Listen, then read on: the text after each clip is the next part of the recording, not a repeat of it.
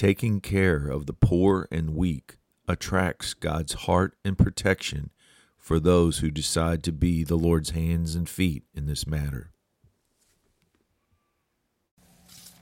Top of the morning to you. So when reading Psalm 41 with the eyes of love and a determination to get to know our Father God better, we learn the following things. Father God really appreciates it whenever we aggressively take care of the poor and those who are too weak to care for themselves. His word promises that when we take care of these people, Father God will take care of us. Verse 3 says, He will sustain, refreshen, and strengthen us when we find ourselves in unpleasant situations. In fact, He will turn, change, and transform those same situations to our good.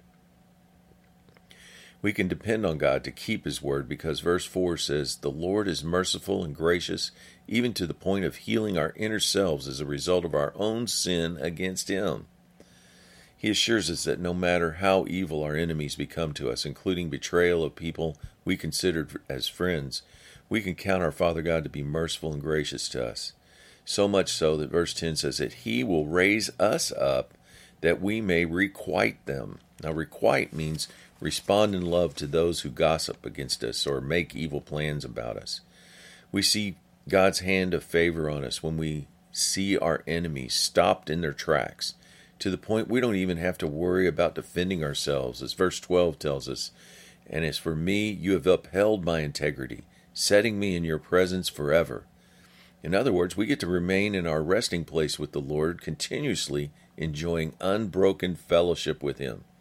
The psalmist assures us that this is who our Father is. He's been this way for Israel, and He will be that way for us now and forever. So the word of encouragement today is, keep aware of the opportunities to help the poor and weak. Do it out of love for our neighbor as Christ directed us to do. Be the hands and feet of the Lord by providing to those who are helpless. When we are focused on this, Father God has our back, protecting us from anyone who would choose to rise up against us. He promises to sustain, refresh, and protect us when we do. Have a great day.